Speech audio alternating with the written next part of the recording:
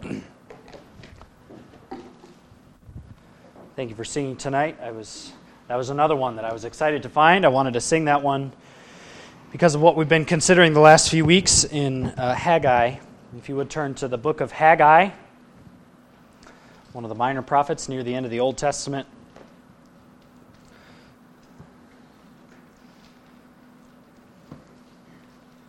Really a song that we sing. We're singing about, certainly it's reminiscent of Jesus' call to count the cost of being a disciple, but then taking up your cross, denying yourself, following him, even though the cost is high, and paying what you vowed. Certainly also reminiscent of giving yourself, like Paul writes in Romans, as a living sacrifice, wholly acceptable unto God, which is reasonable for us to do, reasonable worship, but also puts us in mind, even as it's talking about some of the costs, some of what may stand in the way of wholehearted commitment to the Lord as his people, things like home and family and friends, much like what the people of Israel were experiencing at this time. Just a quick review, if you weren't able to be with us last week. The book of Haggai is written by the prophet by that name, who was ministering in Jerusalem, in and around Jerusalem, in the 400s BC, 500s BC, under the Persian Empire. The people of Israel had been exiled, taken out of the land. They had been brought back into the land under the dictate of the Persian emperor, allowed to come back, and actually even ordered by this unbelieving king to rebuild the temple that had been destroyed by the Babylonians. And the people came back 70 years after God had sent them out of the land. A small remnant, just a fraction of those who had once populated the city and the region, but they came back. And God intended that they would rebuild the temple, and that temple worship would be reestablished, and he would bring, much like he brought his people miraculously out of Egypt with a mighty hand, and he was recognized throughout the whole earth as the God of Israel, the God of the Exodus. Much like that kind of seminal event in the Old Testament, so was to be God bringing back his people from the exile. I will bring you back from the ends of the earth, God says. He will do this. This is how he would rescue his people again after their sin. But they came back. They had this royal decree. They had some provision to build the second temple, and they quickly met opposition. And the temple building stopped. There were people who really had it out for them. They secured permission from a new king who had come in to stop the work, and they came in and stopped them by force of arms, and the Jews stopped. They stopped the building of the temple. There was an altar there where they were offering some sacrifices, but no temple. The place that God would come to meet with his people, the sign of God's presence. And they left off the work for 20 years. So it had been nearly, if you do the math, nearly 100 years after they had been sent out of the land. God intended that it would be 70. Now it's approaching 100. And God sees that they've had their ease. The political climate in the day was there was a lot of change. If you study just world history and the Persian Empire, you'll see some of this. It wasn't necessarily a friendly time to be undertaking this kind of project. They didn't have the walls of the city built. They couldn't really defend themselves. But these people had taken their ease. The political climate was a little more friendly. There was a little more stability. Their houses were built. And what hadn't they done? They hadn't finished obeying the Lord. They hadn't come back like God intended to rebuild the temple. And God's house was a ruin. If you look, we won't read the whole chapter. If you look in Haggai chapter 1, verse 5, God comes to them, verse 3. He's indicting them over an opinion that was prevalent among them. Thus says the Lord of hosts. God quotes them. This people says, "The time has not come, even the time for the house of the Lord to be rebuilt. It's not time yet. They're kind of sticking their finger to the wind, and the political climate's not right. We don't have enough money. My house isn't ready. We don't have walls around the city. Whatever the excuse was, it's just not time. It's not time yet. But God's kind of accusing them, using their own words against them. And if you look in verse 4, what's the evidence that he brings?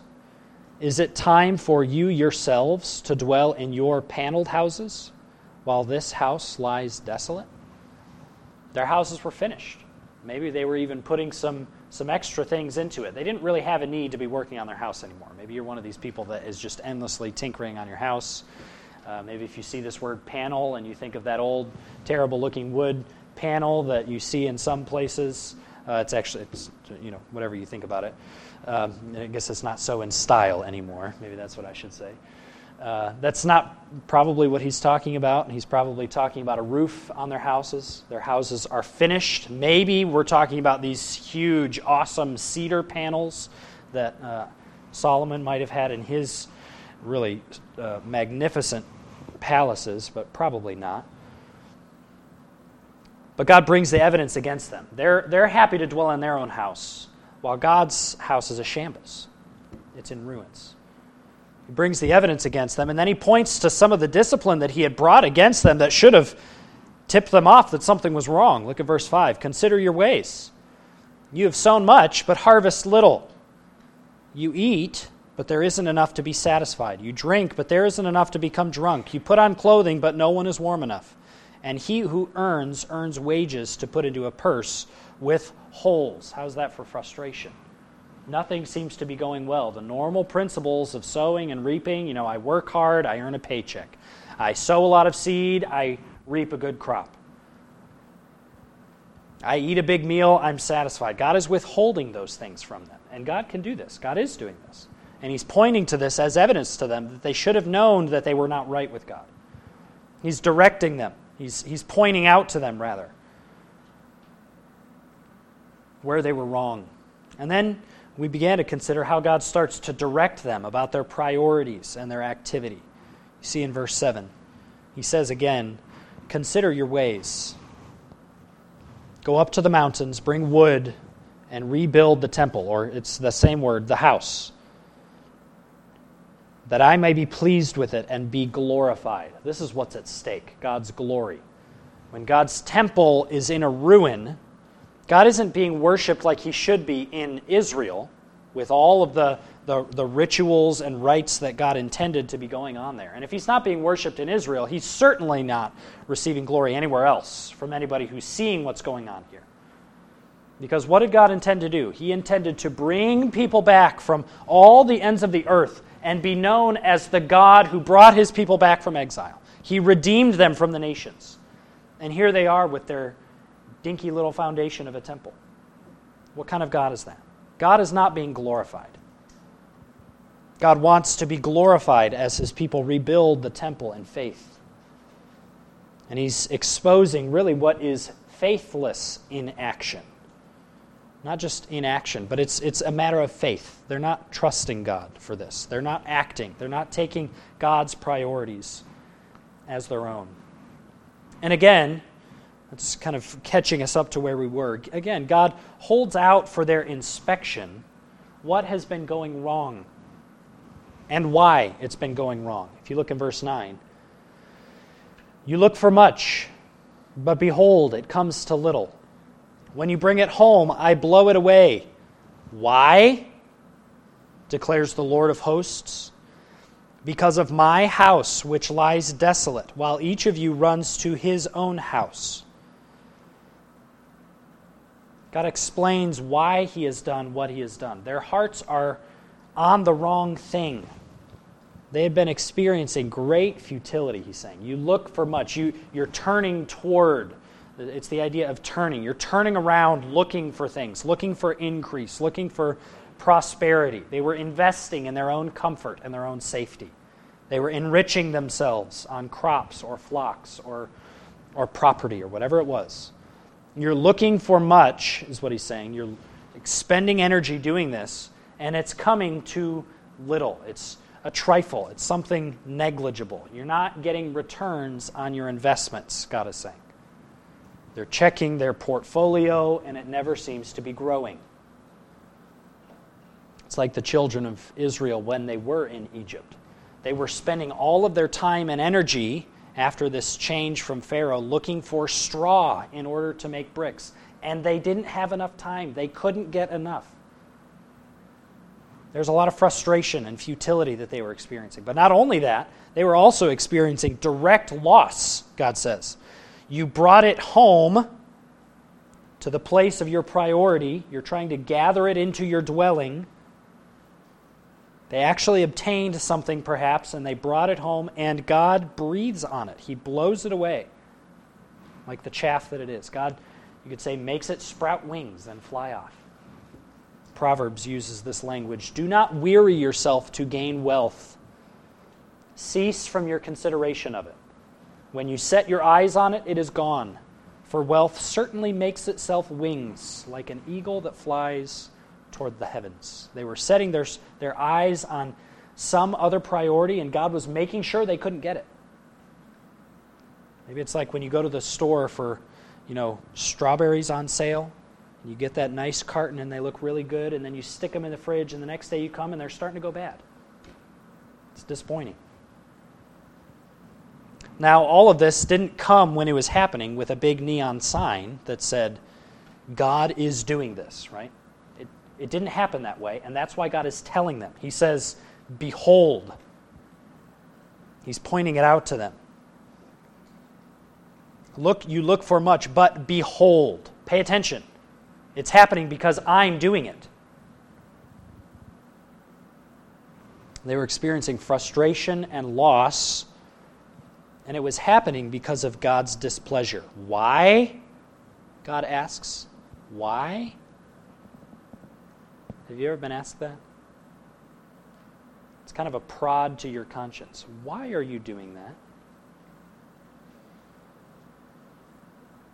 I've had an 18, 19-month-old do that a few times. A stop. He realizes he's being addressed, and he's thinking. Why? And God tells them why. Because of my house, which lies desolate. The reason is about houses. There's 8 times that this exact word occurs in this chapter. God's house is a waste. It's still in ruins. It's deserted. It's shameful. It's not being used. It's empty. And it doesn't honor God there or anywhere. Because of my house, which lies desolate, while at the same time, each person rushes to his own house. There was a great deal of energy and excitement about personal dwellings, but there was a complete lack of interest in God's dwelling. They're in a big rush to get to their own homes and to get them completely set and in order, but they were complacent about the temple of God. And this left the worship of God as really a small trickle, not really anything significant in the people's lives. A really shameful thing in Israel and in the known world. God wasn't exalted among these people. God wasn't exalted anywhere. And if we apply this, how God works, God will arrest the attention of his people, of us, if we set our sights on the wrong things. If we set our sights on our own interests rather than on God's glory and honor, if I can be more specific. And really, that's a merciful thing for God to do, isn't it? God's stopping them from the road that they're on. God says, consider your ways. And it might not be immediately clear what's going on or how we've strayed. Probably wasn't to the people of Israel. They probably needed to be told. But we should be sensitive if God does this and He's bringing us something that we can't figure out to get our attention. That should make us ask Him, Lord, is there something I need to readjust, recalibrate in my life? So frustration or loss, does it get your attention? Does it make you wonder? Are you sensitive when God brings hardship? We know from the New Testament that God can bring hardship for a lot of reasons, certainly to strengthen our faith. But one of the reasons, Scripture is very clear, that God does this is to discipline us. And we're wise to always consider that as a possibility when God brings something like that into our lives and say, God, have I wandered? Is there something I need to turn over to you? David really speaks to this in Psalm 119 in a series of verses. Psalm 119, verse 50, he says, "This is my comfort in my affliction, that your word has revived me." And then in verse 67, "Before I was afflicted, I went astray, but now I keep your word." A few verses later, he says, "It is good for me that I was afflicted, that I may learn your statutes." And he says finally in verse 75, "I know, O Lord, that your judgments are righteous, and that in faithfulness you have afflicted me." Any calamity, does it turn you to God? I've become pretty convinced through all that's gone on in the last few years that God is trying to get people's attention. Do you think that's what's happening? God is trying to get people's attention. And He definitely wants the attention of His own people. Are you giving it to Him?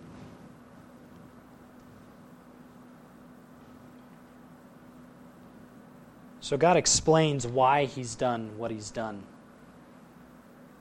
But then He also goes a bit further and reveals their culpability in this.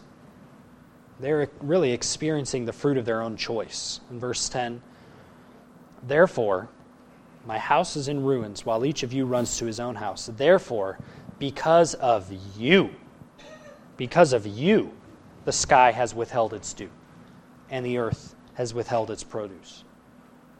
It was because of their choice that the predictable, regular rains weren't coming, and the regular principles of sowing and reaping weren't operating. If you would, turn over to Deuteronomy chapter 28. Back towards the beginning.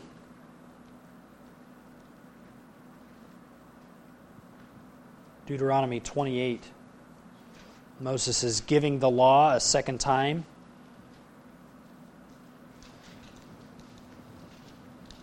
And part of the law are lots of blessings for obedience and curses for disobedience.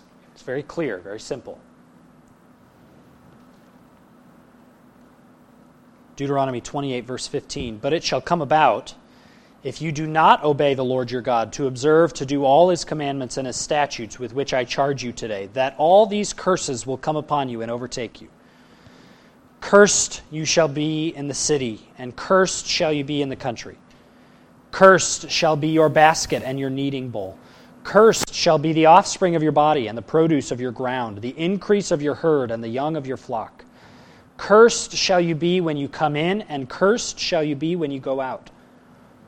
The Lord will send upon you curses, confusion, and rebuke in all you undertake to do, until you are destroyed, and until you perish quickly on account of the evil of your deeds, because you have forsaken me. Pestilence," verse 21, "consumption, fever, inflammation, the sword, blight, mildew," verse 22. Verse 23, "The heaven which is over your head shall be bronze, and the earth which is under you iron. And the Lord will make the rain of your land powder and dust. From heaven it shall come down on you until you are destroyed." So back in Haggai, God is saying, you brought these covenant curses upon yourself. One of the largest truths in the Bible about God is that He is the covenant-keeping God. He makes covenant with His people. That's really what salvation is a promise. And with the people of Israel, it's a promise. And God promised, if you obey, I will bless you. But if you disobey, I promise I will do this. And they are reaping the consequences of their own ways. And God is saying, consider your ways. This is what you're reaping. And this is what you're beginning to sow. Do you want to stay on this path? Isn't this merciful of the Lord? Couldn't the Lord let them continue on it and let them reap the full fruit of what they're sowing right now in disobedience? Yes, He could. But He's gracious here.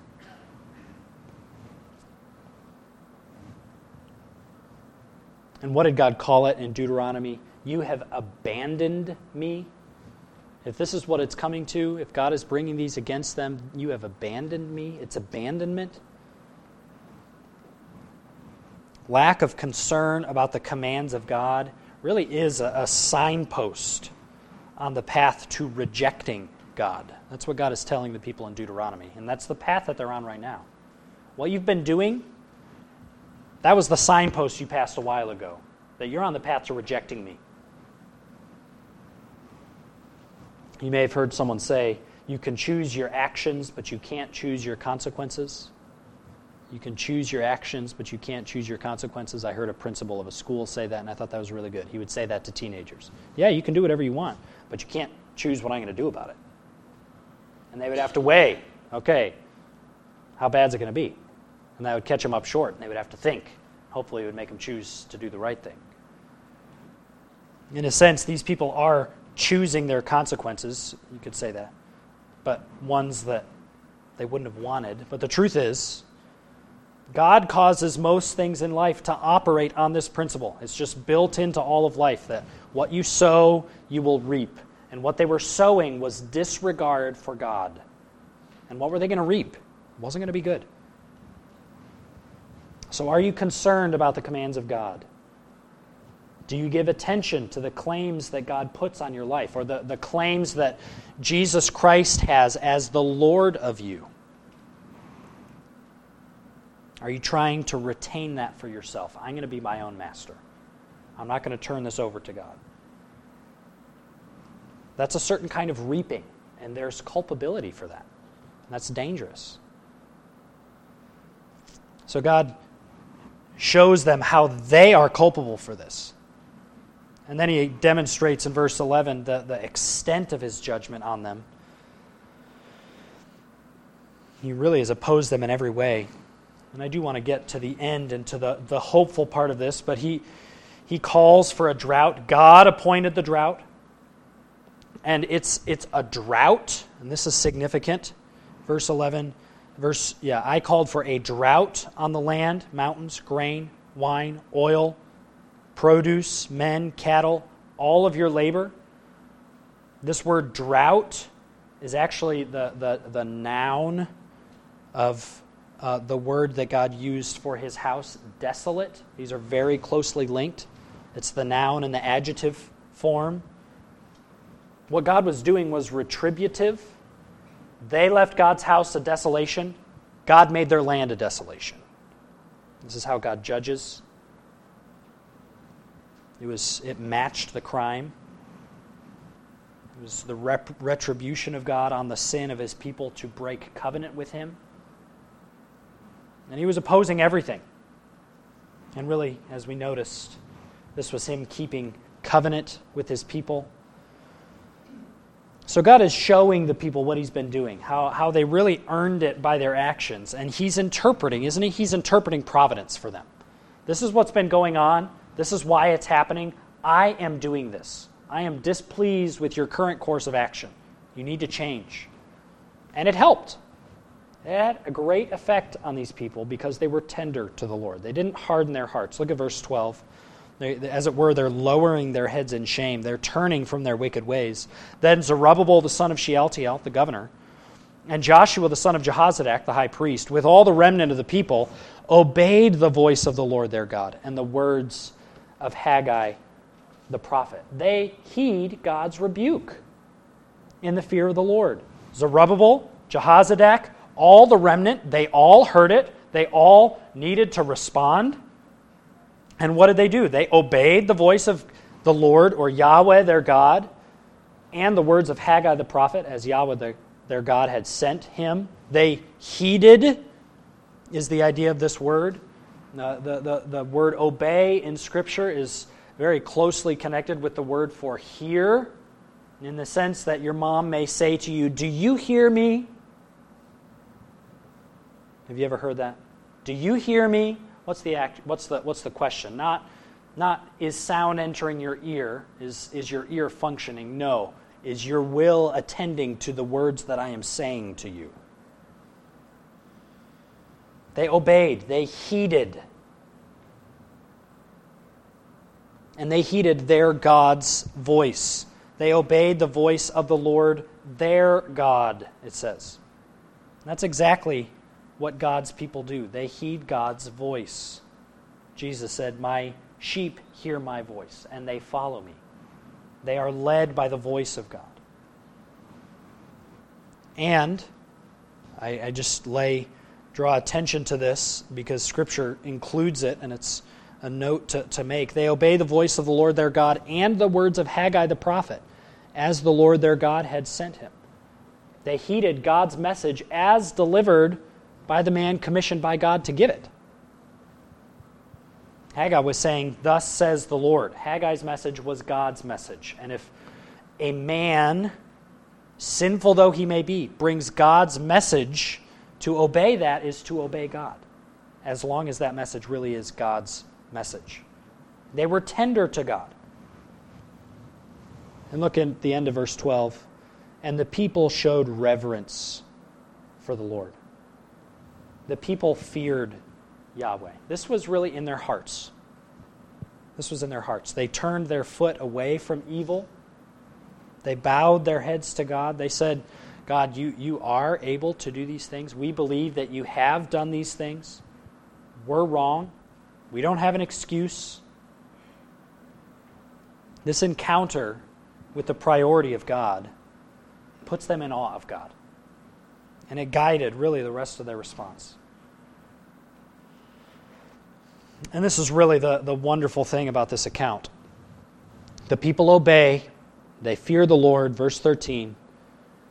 "Then Haggai, the messenger of the Lord, spoke by commission of the Lord to the people, saying, I am with you, declares the Lord." I am with you. God is pleased with their obedience, and He assures them. He assures them of His presence with them. Haggai was authorized to say this. He wasn't making it up. It was directly from the heart of God to the people. Haggai, the messenger of the Lord, spoke by the commission of the Lord. It's very clear. And what was the message? It was the promise of the blessed presence of God. That really is the greatest blessing to God's people, isn't it? It's the assurance of His presence. That's exactly what the temple symbolized. That was the place that God would meet with His people, and the people would come and commune with God in their sacrifices and feasts. This is the great hope of Israel. If you read, we won't turn there tonight, but Psalm 46, God is our refuge. He is with us. We should trust Him. He protects us. He blesses us. He comforts us. This is the hope of God's people, that He is with them. Of course, this is the name of Jesus, Emmanuel, that's given to the Messiah. God with us. It's the hope of His people. And really all of this was designed to show the people this principle, that the people of God have no blessing apart from the person of God. But with God, they have all the blessing they need, right?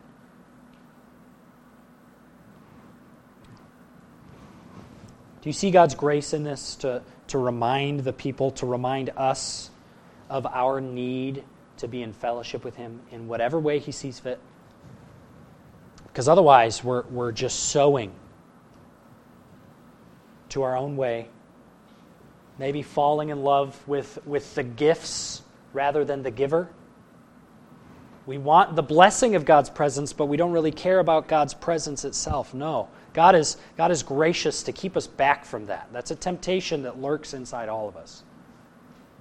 But God keeps them back from it. He's pleased. He assures them of His presence. And then, what's the first manifestation of the blessing of his presence. Look at verse 14. I am with you, so the Lord stirred up the spirit of Zerubbabel, the son of Shealtiel, governor of Judah, the spirit of Joshua, the son of Jehozadak, the high priest, and the spirit of all the remnant of the people. And they came and worked on the house of the Lord of hosts their God on the 24th day of the 6th month in the 2nd year of Darius the king. I'm with you, God says. So Yahweh stirs them up. He roused their spirit. He awakened them. He disturbed the spirit of these people. Like maybe your alarm clock shattered the peace of your afternoon nap, right? God is disturbing what was peaceful. He put desire and activity and urgency where there was none. God graciously did this in the heart of his people as they responded to his word, as they feared his word and obeyed him. And apparently every single person needed that. Zerubbabel, the governor, Joshua, the high priest, all the remnant. Nobody was exempt from the failures God had indicted them over. But as they obeyed, no one was excluded from the work that God did in their hearts. Isn't that a blessing? That as they obeyed, as they took a step of faith, that the Lord helped them in the doing of it. And sometimes God does this. He waits until we act to honor him, and then he blesses us in the doing. He enables us in the doing. He gives us great energy and help and desire in doing his will. And that's God's grace. That's God's grace to us. So, are you waiting until God gives you a sign from heaven? Maybe they were looking for, the Messiah to come until they would build the temple. Who knows? Are you waiting on something miraculous to say, okay, yes, now is the time to obey? No. Have you considered that God might be waiting for you to act in obedience and belief and humble response to what he's actually revealed in his word you should do? I mentioned the verse this morning. For it is God who works in you, both to will, to desire, and to do of his good pleasure. It's a great blessing, one of the blessings of having the Holy Spirit within us. And that's what God does here. He stirs up their spirit to obey, and they do. And that really is in stark contrast to much of the rest of Israel's history, right? What were the Jews known for? For persecuting God's prophets. There are many prophets. If you read the rest of the prophets, many of them really had, humanly speaking, miserable ministries. God even told some of them, you're going to preach this and the people aren't going to listen to you. God told them ahead of time, and he still had to do it. The prophets would come and say, thus says the Lord, you need to repent of your wickedness. And they say, you're not from God, we're going to kill you. We hate you. That's what the Jews did. And they did it even in the New Testament. You read it in Paul. But what do they do here? This is really the Lord making their heart tender to his word. Thus says the Lord, you're in the wrong. Your priorities are messed up. You need to give attention to my glory and my honor, my house. And the people say, yes, Lord, you're right. They're not hard-hearted. They don't harden their hearts against the word of God, against the prompting of God as his messenger brings the word. God is orienting them, is what he's doing. Orienting them to his glory, his priority. And here, this time in Israel's history, he's intending that the remnant would prize his presence among them. He wanted them to build the house so that his presence could be manifested there and his worship established, his covenant on display there in the center of their nation. He wanted them to live by faith and obedience, to rebuild his house. And we always need this reorientation in our lives, to return to prioritize not our own kingdom building, not our own wealth gaining, but God's glory, God's evaluation of us, God's pleasure in our activity. We need to orient ourselves to God's way of thinking. We often get captured by the world, don't we? And at times, like the people of Israel, we need an encounter with the priority of God. And if God sends that, like he did here, Are you listening? Will you heed the word of God to give him glory as he deserves? May the Lord help us. Let's pray.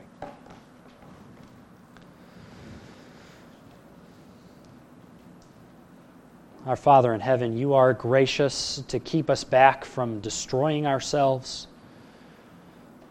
Certainly as you've rescued us from our sin in salvation, if you've done that, if you've opened our eyes and turned us to Jesus Christ in faith.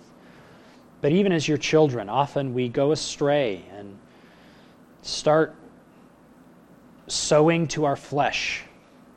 And we deserve to reap from that corruption and heartbreak and the devastation that we deserve. But Lord, you discipline us and you spare us from everything that we should get, and you're gracious. Lord, everything that you do is right. Whatever you bring into our lives is right and good and appropriate for us and necessary for us. And I pray that we as your people would have tender hearts to give you glory, to respond to your word. We pray even this week that we would glorify you in all that we do. Help us to walk with you and to have you first in our thoughts and our decisions, and really be concerned about what you think of us, because that's really what matters. Help us not to fear men, but to fear you. We love you, Lord, and we praise you for your grace and your wisdom and how you do all things well. We pray this in Christ's name. Amen.